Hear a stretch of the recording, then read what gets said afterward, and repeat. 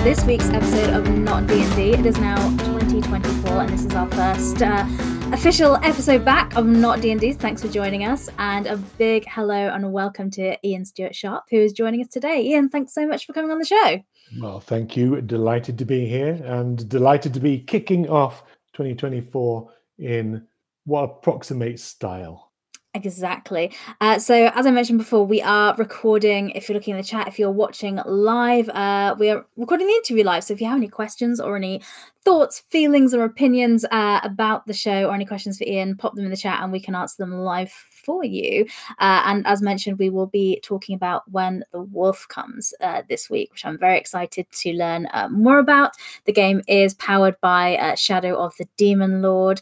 Obviously, last year we had Robert on to talk about Shadow of the Weird Wizard. So that could be a little bit of context for you there.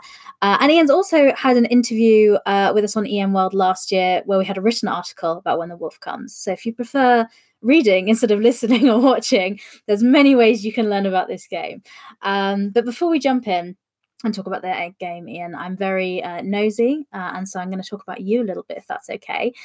So the question I always ask guests that come on is, what's your first memory of playing tabletop RPGs? Like, what's your history with gaming? So, a long time ago.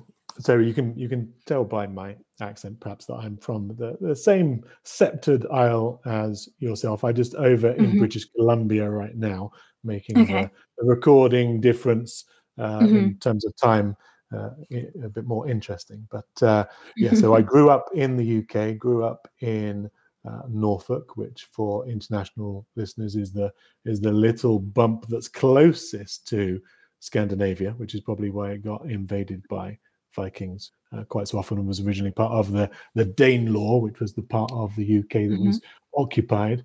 My first brush with RPGs is kind of related to the scene that was emerging in the 80s in the UK. So there was a lot of stuff with White Dwarf, there was a lot of stuff with Games Workshop, those early Warhammer titles. I used to cut out little pieces of cardboard and move them round for wargaming. I used to then buy Space Marines for 40k gaming. But specifically with RPGs, I had the introduction was that boxed set in the UK that was the red box of D&D, basic D&D. Classic. And it had in it a kind of adventure, a pre-built adventure where a group of people wandered in. These typical wander in with exploring the mine, and there were kobolds and rats and carrion crawlers, because that's every kind of starting adventure. I ran that as DM for my well, they were kind of all 12 and 13, whatever year that was in high school. I ran that for a kind of D&D gaming group of which 35 people attended. So I didn't know enough to take that core adventure of 4 kobolds and a carrion crawler and expand it.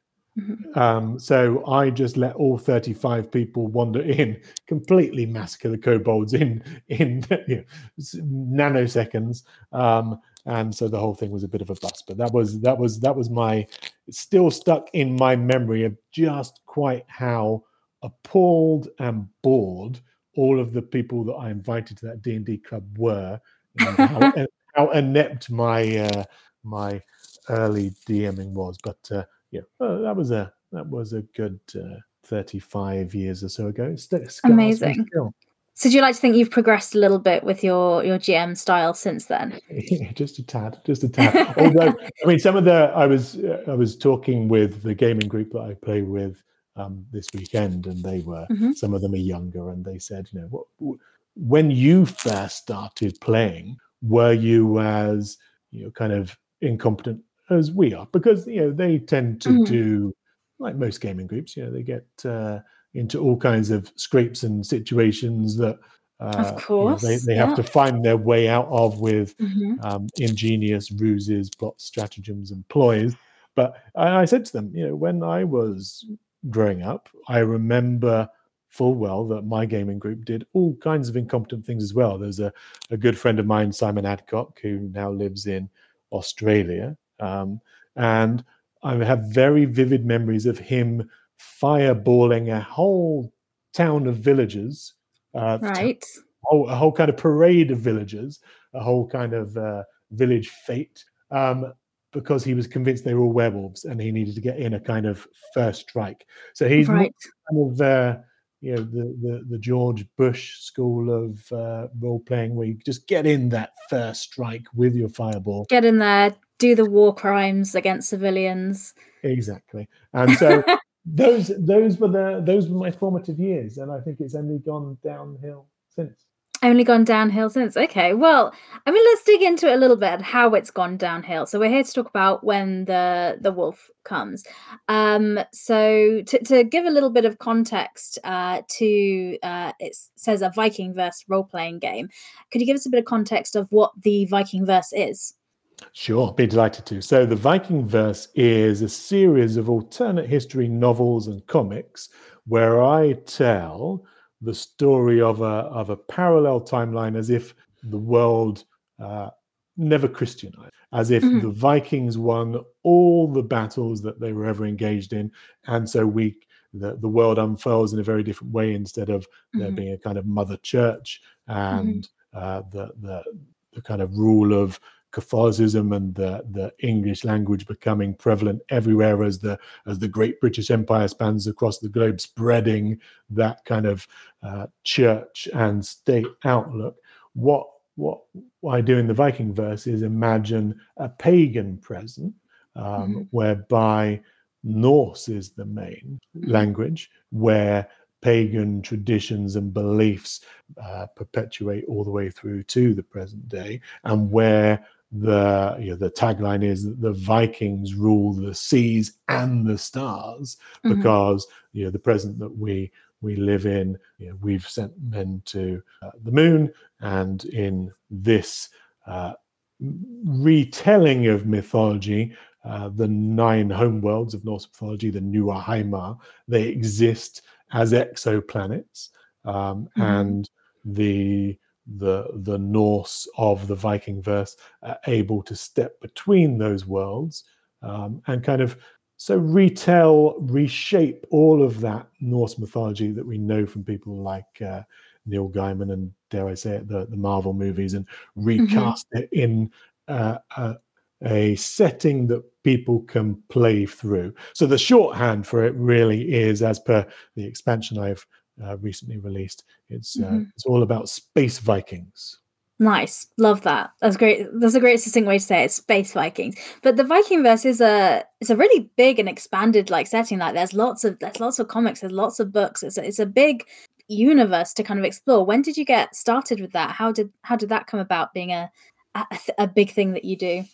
So it came about during my own personal Ragnarok.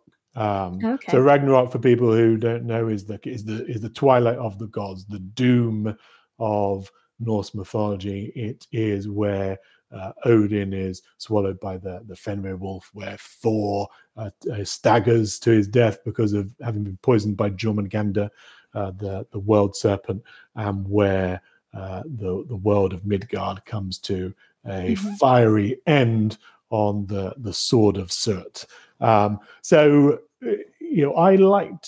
I've always liked that idea. There's something deeply poetic about the way the Vikings and the Norse faced their fate.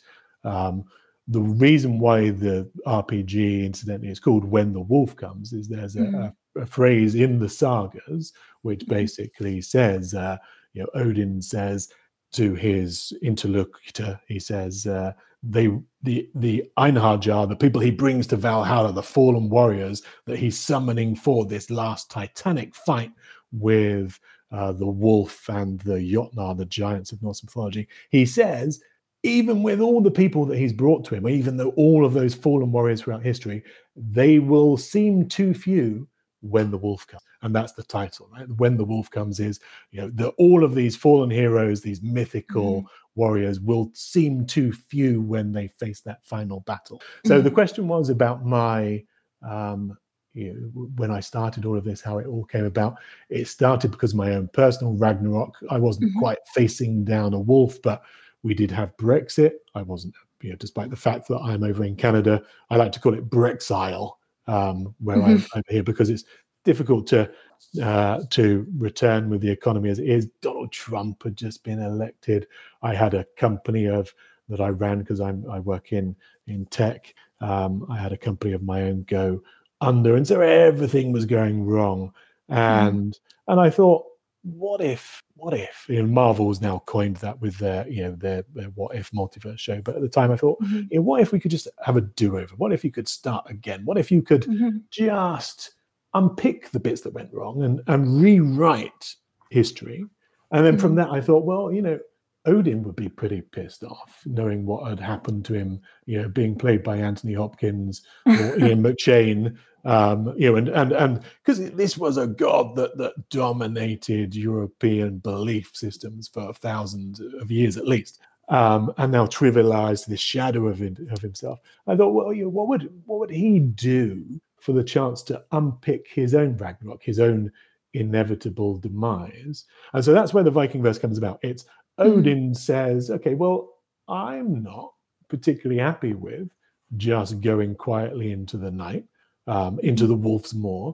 I'm going to change history. I'm going to rewrite things. I'm going to defy the Norns. The Norns are the three maidens who twine fate and decree what's going to happen. He said, I'm going to defy them.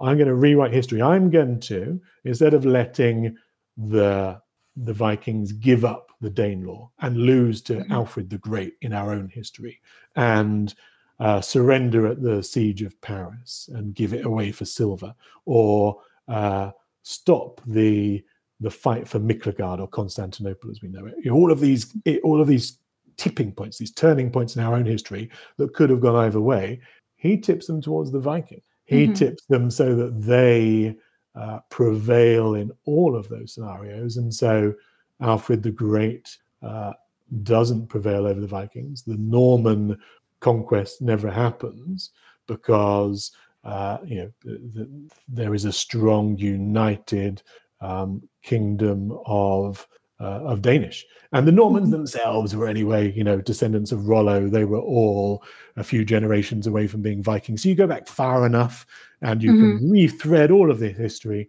and create a very plausible Norse alternative history. And that's what the books, that's what the comics, and that's ultimately what the RPG does, is tells the story so that characters can play as characters inspired by Norse mythology in as authentic a Norse setting as possible, but not just running around in the Dark Ages or the Viking Age, but brought up to this modern standard where history has unfurled very differently. And instead of typing on a Latin keyboard with your QWERTYs, you're typing in the Futhark with runes. So that's you can imagine how that pervades every aspect of life. From you don't wander down to St. Swithin's or St. Bartholomew's to worship on Christmas Day. You go down to the local temple to worship for winter nights and for Yule, etc., etc. And we can unpick that as much as you like. But that's the broad strokes that the books and the comics tell that story of a civilization. Yes, love that. So obviously with the books and the comics, you have this amazing setting, and with any good story, I think it lends itself to role-playing games because people go, I want to make a character and walk around in that world. So I'm assuming because you have a history with playing role-playing games yourself, so was that just a natural idea? You're like, I have this amazing setting, let's make other people, let other people walk around in it. How did that happen? Yeah, it was, and certainly the book started, and then we did a few Kickstarters. We did the comics, and then we also did this book, which your listeners won't be able to see, but it's called Old Norse for Modern Time, which has got phrases in it like "These are not the droids you're looking for," or I used to be an adventurer like you, then I took an arrow from the knee to the knee. That's from Classic. Skyrim, right? Yeah. I just translated all of those into Old Norse because it's funny, right? no one's actually going to use it. I mean, the tagline for the book is, never be lost for words again with this book of lost words. But in that, I started to put the phrases for like roll a dice 20, roll for initiative, make a strength saving throw. You may call me Dungeon Master, but just translated all of those to Old Norse. And that was the real tipping point into When the Wolf Comes. Because I was playing a lot of D&D at that point through the pandemic. I was running lots of gaming groups. Sure. And we thought that was funny, these memorable quotes, right? Like, do I look to be in a gaming mood? Which is right. So you translate all of that into Old Norse. And so people started to throw this around the table. And from there, I thought, okay, well, I've got all of these people playing elves and dwarves around my table. But that's so much of D&D and so much of mythology and the stuff that we do in RPGs is based on Norse mythology, is ripped off of Norse mythology. Your listeners and viewers, and you might know, Tolkien. He created his own masterful universe, and he was doing so to create an Old English mythology. But in doing so, he stole from its forebears the Old Norse stuff. So Gandalf and all of the dwarves, Thorin Oakenshield, they're all names that are literally cribbed from the Old Norse sources. Same, and he was a fantastic linguist as well. And so as he's creating his elves and his dwarves, he stole from the Old Norse the Alpha and the Dverga. And so we've got in our RPG lexicon, we've got these things, pointy-eared elves and short, stumpy dwarves with temperament problems. And they've come from this Norse tradition. But what I wanted to do as I got into it, because the Viking verse was all about being authentic and trying to use Old Norse where I could, and trying to not have horned helmets, and trying to retell things plausibly. But elves weren't pointy-eared forest dwellers. They were demons of death. The Dvergar and the Alpha are always mixed up, and it's very difficult to tell them apart. The sources are very scant on detail, but there's things that you can tease out and differentiate. Dark elves, the Doc Alpha, that were referred to by Snorri Sturluson, who was our go-to source for a lot of Norse mythology. He lived several hundred years after all of these stories were defunct, several hundred years after the Norse had Christianized. And so he's looking at it through this lens all the time of Christianity. So light elves and dark elves were probably influenced, if not entirely swayed, by Christian views. So strip all of that away, because Christianity doesn't exist. Go back to the 8th century, the 9th century sources, use those. What are Alpha? What are Dvergar? What are Jotnar? Jotnar, the giants of Norse myth that Thor is always fighting. And so I wanted to strip it all back to that. Strip it all back so that we have as much kind of rootedness as we can, using the linguistics, using the history, using the runes, and then fling it back into the future. So elves aren't pointy ears. They are still demons of death that are resurrected in the hour of need of Yggdrasil. Yggdrasil, the world's tree, brings these spirits to life, brings them back in. And Dvergar are automatons still born of oil and soil and the bones of worlds, but they're kind of truculent, slightly pissed off versions of Marvin the android, right? There's and so but because that's true to their roots, and that's where I've tried to go to with all of the paths, all of the origins, all of the sagas that we tell, as adventures.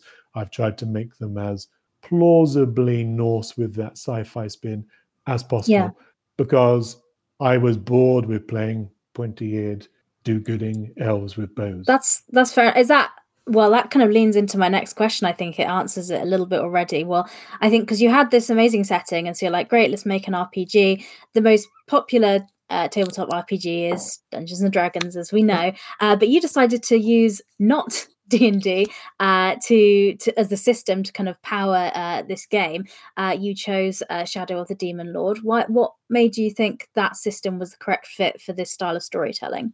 Oh, well, what Rob Schwab has done with Shadow of the Demon Lord and the rules that he's put together is just so eloquent and so elegant. It just having played an awful lot of D&D and a lot of Warhammer Fantasy roleplay and, experimented with other stuff like Paranoia. I don't know, you look at what Rob did as how he put together things, the sheer storytelling impetus of the way that the paths go together and how you can build and grow a character and not be just confined to it. Just it used to bug me playing D&D where you were a paladin or you were a bard and you were a cleric and you were stuck there and that's what you did, or you could multi-class as long as you had the right kind of dexterity or strength, and it became so cumbersome and unwieldy. D&D began to feel like a straitjacket, and it then began to feel, as more and more supplements piled on and more origins were available, and suddenly you could become a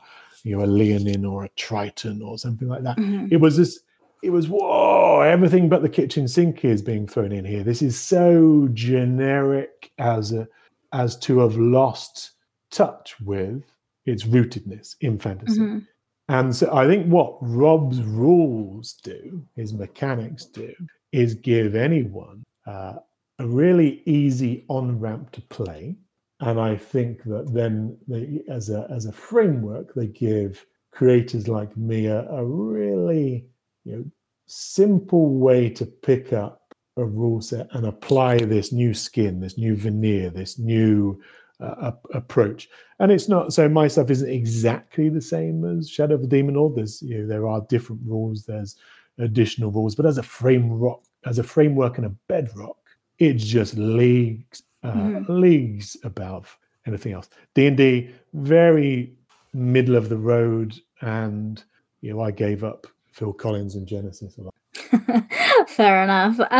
So Shadow of the Demon Lords really, like you're saying, leans into the kind of characters that you're having, because these characters, the origins you were kind of talking a bit about, it's not your classic kind of fantasy because it's looking at it from a completely different lens. One of the things I really want to talk about as well is magic and kind of technology in the game, because something really interesting you've done here, because obviously Norse mythology we always think of in historical old kind of magic sort of sense when we kind of picture it, but because you've set it in an alternate timeline where it's futuristic and there's things happening, there's a really nice blend. And I think you wrote somewhere that magic, spirits and technology are virtually indistinguishable. Could you talk a little bit about that and how that works in the game? Yeah, so one of the things with the Norse and pagan beliefs in general, and it applies to a lot of kind of animist cultures, is that they have a lot of ancestor worship. They believe in land spirits. They believe that everything has a consciousness, right? So I think it was important, given that kind of blood-drenched rituals and arcane curses and the Norse terms for magic like spacecraft and Seither and Gand and Galda, again in the same ways that Tolkien gave us elves and dwarves, these are the words that gave us the magical lexicon that we use. I know people talk about fireballs and lightning bolts and illusion spells now, but the basis of the witchcraft that underpinned all of that goes back to those shamanistic Norse traditions that were very much part of the English tradition as well, right? We had things in the UK like hedge riders. They were the heg tests, and that's where hag comes from. Words like hag. And again, you can trace all of these things etymologically, and that's the fascinating journey in itself. Wizard is another Old Norse word. It just means wise hard, in the same way as that we watch the movie every Christmas, Die Hard, right? This was just wise hard. You were the most wise guy. You were wise hard. That became wizard. And And so these notions of the cunning folk, of the wise, of the learned, of people with knowledge, that was the basis of old witchcraft or druidcraft, or however you like to call it. But it was the basis of the magical tradition of the North, of the North and of the Norse. And so I've tried to keep that and rethread it. So one of the things I do is to make it akin to science and knowledge, because if everything is conscious, and again, this might sound a bit new age to some listeners, but a lot of people do believe that trees are sentient, or that you can commune with spirits, or that they have a spirit animal. All of those ideas come from the Norse. The notion of the spirit animal. You had something called the fylgja, and if you've read Philip Pullman's stuff and the Subtle Knife and those books, they have fetches or familiars, and it all comes from this Norse concept of this having this animal fylgja, spirit that represented you through life. So the notion that these spirits suffuse you and around you, and that you are supported by your ancestors, and that your very luck, your hamingja, is the embodiment of your lineage and your integrity. I want to put all of that in there. And so the magical system is the things that we commonly associate with the Norse. It is runes. It is the Völva with her staff, the Wandwed, who was one of the great seers or seeresses of Norse culture. All of that permeates through, but it's all given that Norse spin and that futuristic spin as well. So people aren't weaving magic or dealing with the colors of chaos or whatever, as you see in other systems. Again, we try to tie it directly to this idea of communicating with the spirits.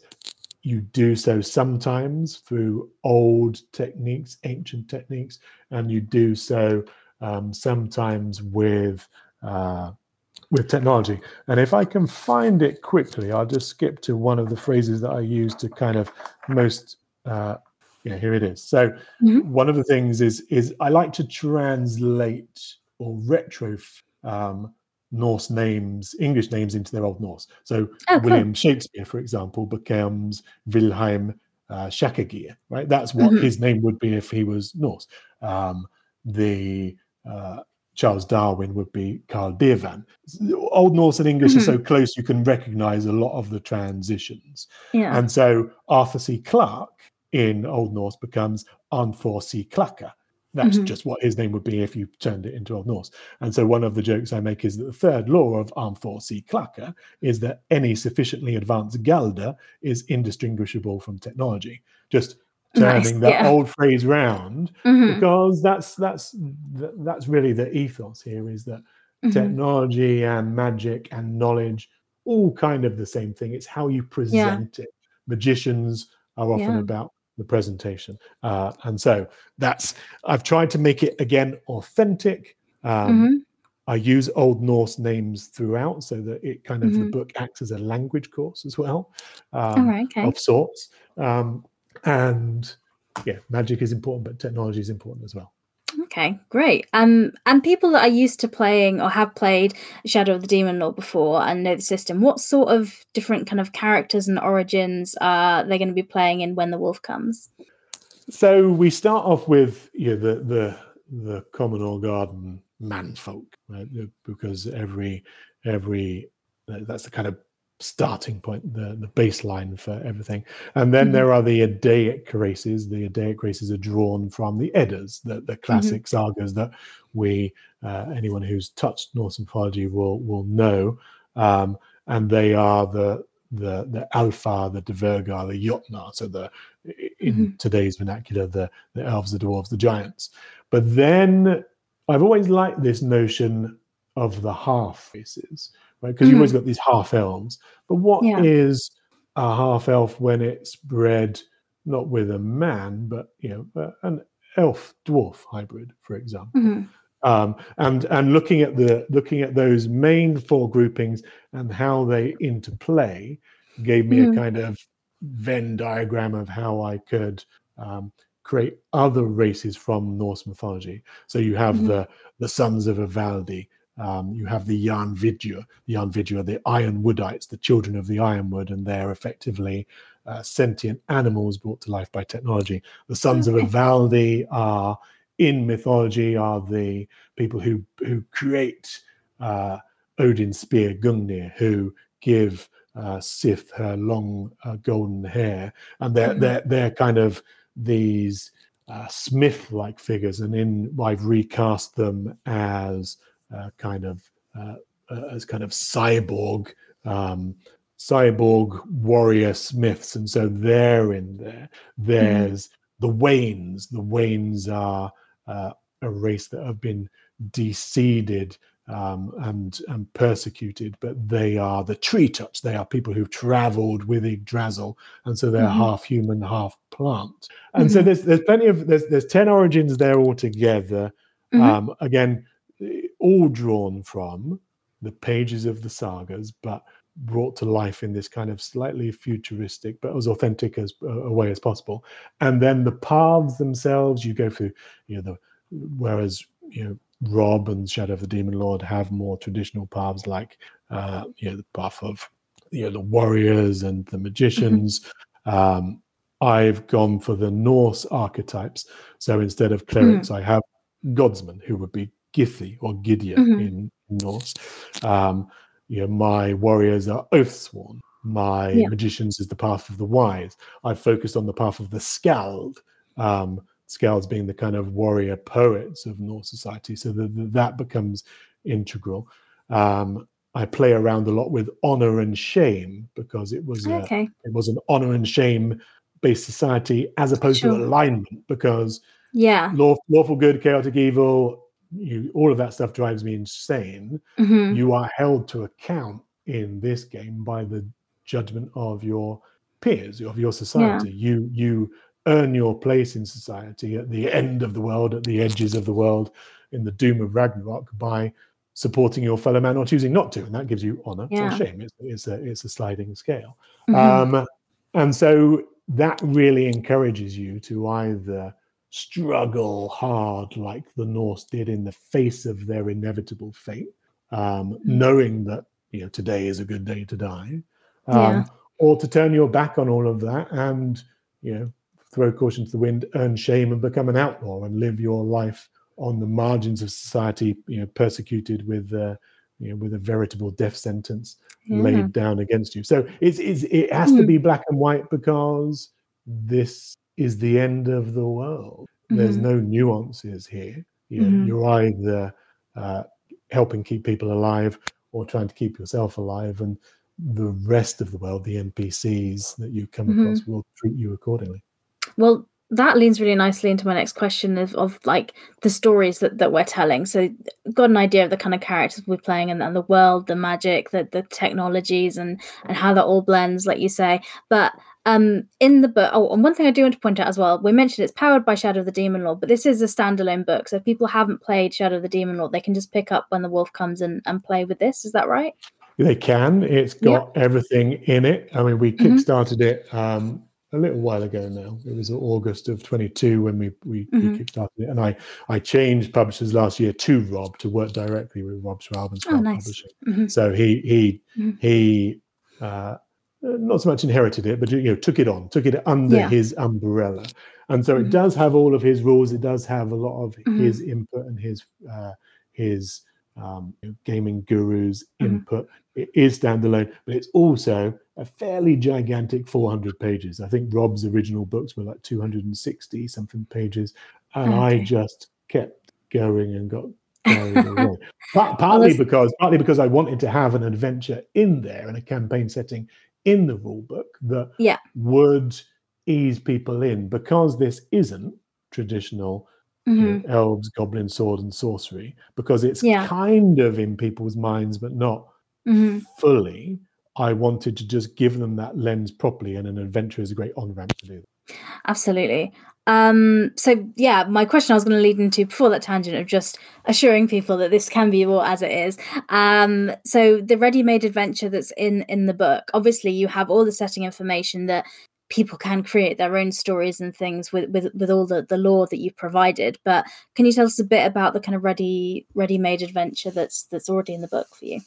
Yeah, so it's a starter adventure for level 0 characters to get everyone on board. It's called Nobody Dies in Help Makar, which is a bit of a misnomer, because if it all goes horribly wrong, then everyone can die. I was about to say, yeah. but it's, I wanted, again, I just like to play with kind of real world settings and real world names, and just shift them into that alternate Norse universe. So the starting point for this adventure was I wanted to do something typically Norse, to get people on board. And people who've seen the Norseman comedy series on Netflix, and if you haven't, it's worth a watch. But it starts off with something called the Ættestupa, which is they throw their old people, and by old I mean anyone over 40. They have to jump off a great big cliff to their death because they're no use to society. So I like that. Okay. Just interesting way to weed out people, and whether it's whether it's actually something that happened is up for debate, but it's just an interesting idea. Now, I matched that with some of the classic things that happen in the Norse. I wanted there to be a law thing. I wanted the law speaker to stand up and there to be a big legal contest, which is not something that really happens in that many role-playing games. Yeah, because that's it might be kind of hard to role play. It's certainly not your kind of sword and sorcery staple, but it is a Norse staple, and I think it's interesting to have repercussions for events. So I just set up this whole scene where someone is forced to go and jump to their death. He doesn't want to go. Chaos ensues, and it ends up with, in a number of different ways. You can go to the deal with it in a kind of law tribunal way and argue your case in front of the judges, or you can deal with it in the traditional Norse sense of Horngang. And Horngang is just a duel to the death. You have to defend your honor. If you draw first blood, then you're away scot-free. So I just wanted to throw in all of these kind of traditional Norse concepts, these archetypes, to get that feeling across that this is a society which very much believed in the law.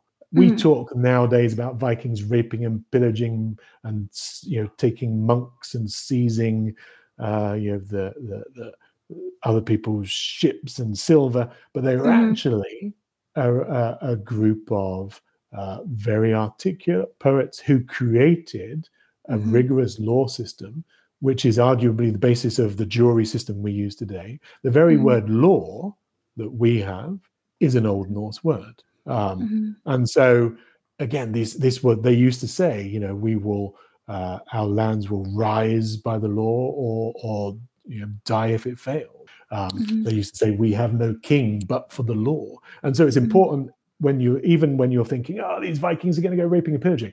Nope. There's a law that is underpinning all of this. It's very rigid, and if you break it, or you act dishonorably, there will be repercussions. You can't easily be a murder hobo in this game, because you will get you will have the world turn against you. And so the Nobody Dies in Help Makar is all about creating the right kind of setting. It's set in the grim north, in a kind of parallel Svalbard, which is north of Norway. It starts, it's the first step in this epic campaign called the Thought and Memory Saga.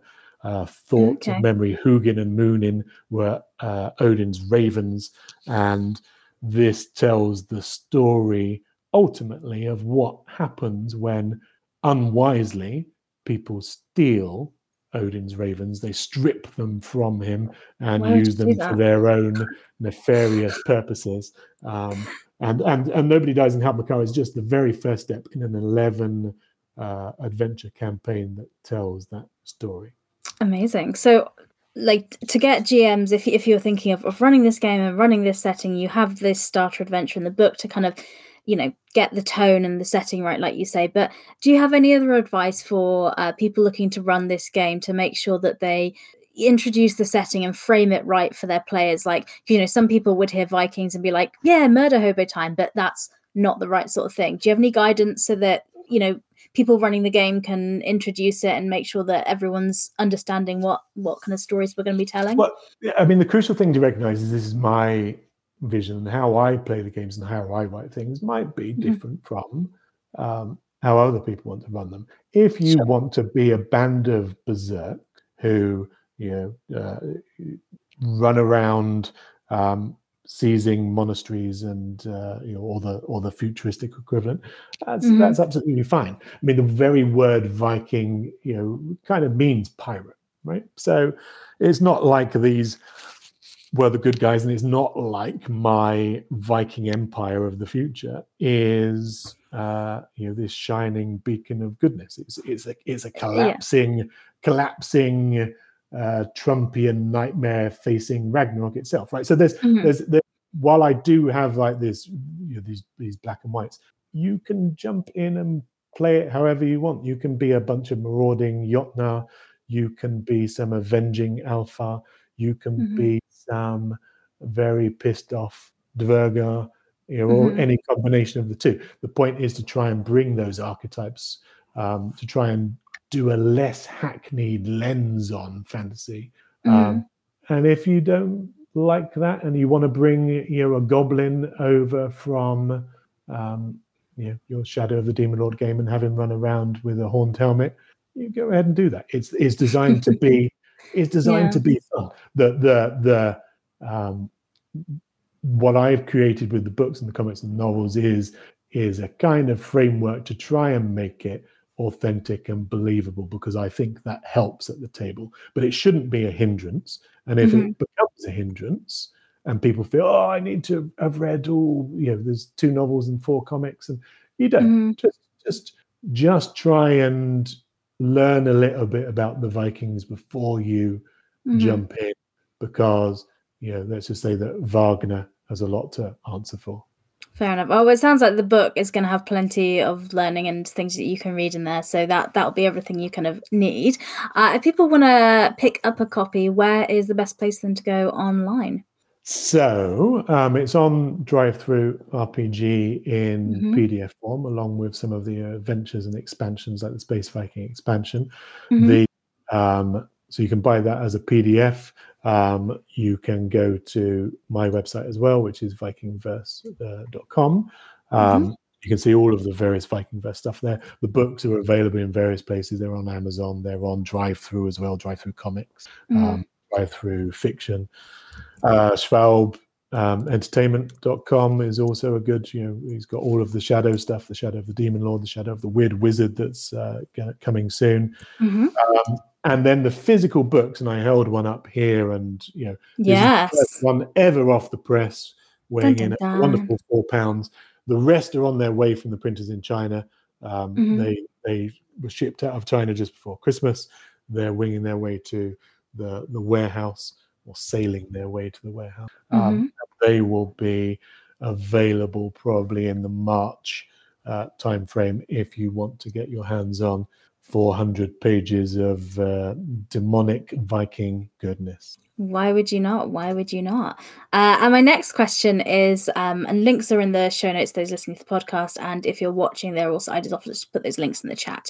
The future of the range, there's more available, more on the way, I understand, as well, like Space Vikings, for example. Sure. So Space Vikings. So the Space Vikings as an expansion was something that couldn't, because the book was already 400 pages long. Yeah. But I wanted to, again, if you've got these quintessential images in your mind of what Vikings do, well, they went raiding and they sailed everywhere. And I have this notion in the lore, in the background to all of this. Yggdrasil isn't just the world's tree, the central pillar of belief.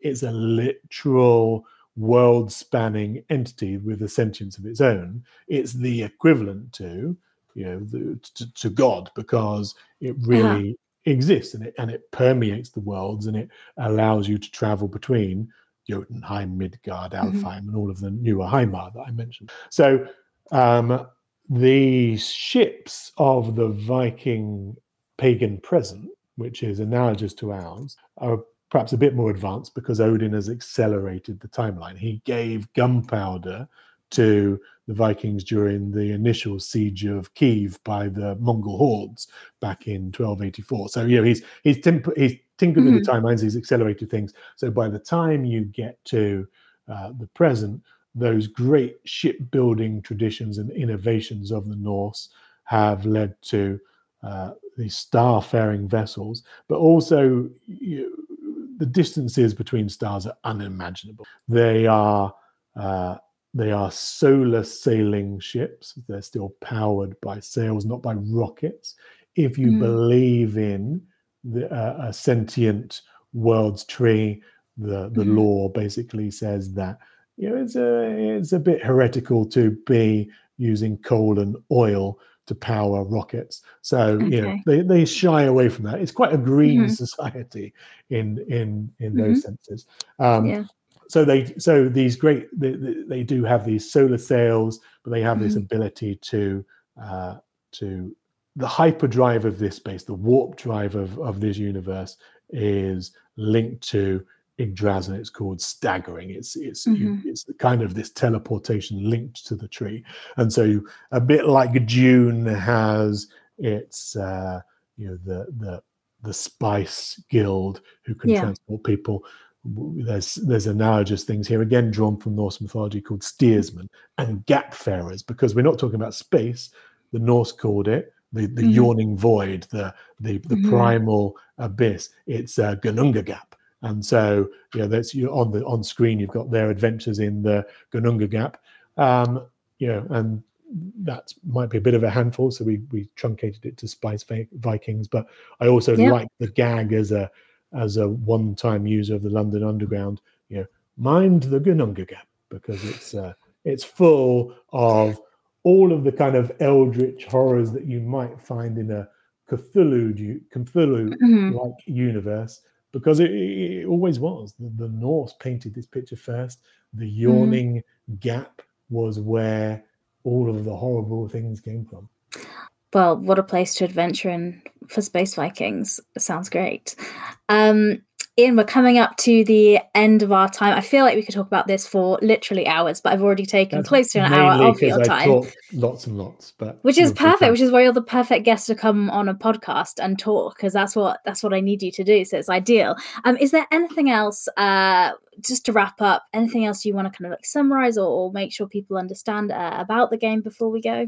No, I think it's interesting, having been a creator, started as an author and backed into this. It gives you a lot of control, and I just see this sea of stuff that has not been done in this world before, in the fantasy RPG world that is Vikings, how they were meant to be done, or at least how I think they're meant to be done. And that's the crucial thing. So coming up, there's other expansions. There's more Paths of Honor, Paths of Shame, which a draw from the kind of parallels in Rob's work. I want to bring some more Viking archetypes to the playing table, and I think I've got a good lot of those. And I've started play testing the second campaign with my gaming groups here. Exciting. Thought and Memory Saga is most of it is out, and the rest will soon be out, and then there'll be a second campaign soon. So I plan to just devote at least a few years trying to deliver as much mead as possible, mead of poetry for the gamers out there. Wonderful. That sounds great. And obviously vikingverse.com is a good place to go to keep up to date with all of that and see all the new things that may be coming out in the future. Ian, thank you so much for coming on and giving up your time to talk to me, and for sharing your game with me. One question I ask people before they go is if you have any recommendations for any other tabletop games Not a game that you've made, because we spent a bit of time talking about your game, and obviously not D&D as well. So do you have any other tabletop RPGs you like playing or that you like the look of? The most fun we had around the table was with Paranoia. Yes. I got Paranoia. I can remember reading the adventures in White Dwarf years and years ago, and played those early versions. And because it was always in my mind as just this hugely fun experience. I saw that they had picked up and kickstarted a new version, and I got hold of that box set probably a couple of years ago now. And it was just it was a shame with that one that there wasn't more material produced, because I think that there's a lot of fun to be had. And then ironically, being a fan of Douglas Adams, being a fan of that the kind of Paranoia secret societies and all of that stuff, I did try and fold in little bits of that into When the Wolf Comes. So some of the crazy cybernetic stuff is, and whenever I put in a Dverg, a dwarf, it becomes instinctively humorous, and so some of that Paranoia humor does come into the game. But I do love Paranoia, and I was a big fan of the Expanse game as well, based upon the I haven't tried the Expanse game. Yeah, it's again mainly because of that authenticity. The TV show did a great job of making space come alive and be real physics as opposed to pew pew lasers. And I love that. I love the rawness of trying to make it as real and as anchored in reality as possible. And so The Expanse is a good one. Sounds great. There's two great recommendations there. And if people aren't familiar with Paranoia and would like to know more about it, we have done an episode on that previously, but not The Expanse. So maybe that's an idea for a future guest for me there. Especially if you can tie it in with the phenomenal novels there as well, because that was another thing that started off with novels, became a TV show. Vikingverse hasn't become a TV show, but if you have any producers, The funny thing is that there's so many Viking things out there. You look on Amazon Prime and you scroll for their movies. Yeah. And, oh my God, are they all terrible? Oh, no. Just next time you're looking for a really bad Viking movie, there's so many of those. Someone needs to make a good one. The closest one there was is The Northman. There we go. Well, there's a recommendation for that as well. All right, Ian, thank you so much for your time. I'm going to let you go. So thanks so much again for coming on. Thank you to everybody that came and watched live and listened to the podcast. All the links to everything we talked about are in the show notes of the podcast, and they're in the chat if you're watching the live stream as well. So thank you very much for coming along. We'll be back same time, same place next week. And next week we are talking about Salvage Union. Jess said, a little delayed because she was looking it up. So we're talking about Salvage Union. So more mech kind of TTRPG fun there for you coming up. But yeah, see you same time, same place next week. Thank you very much. Bye.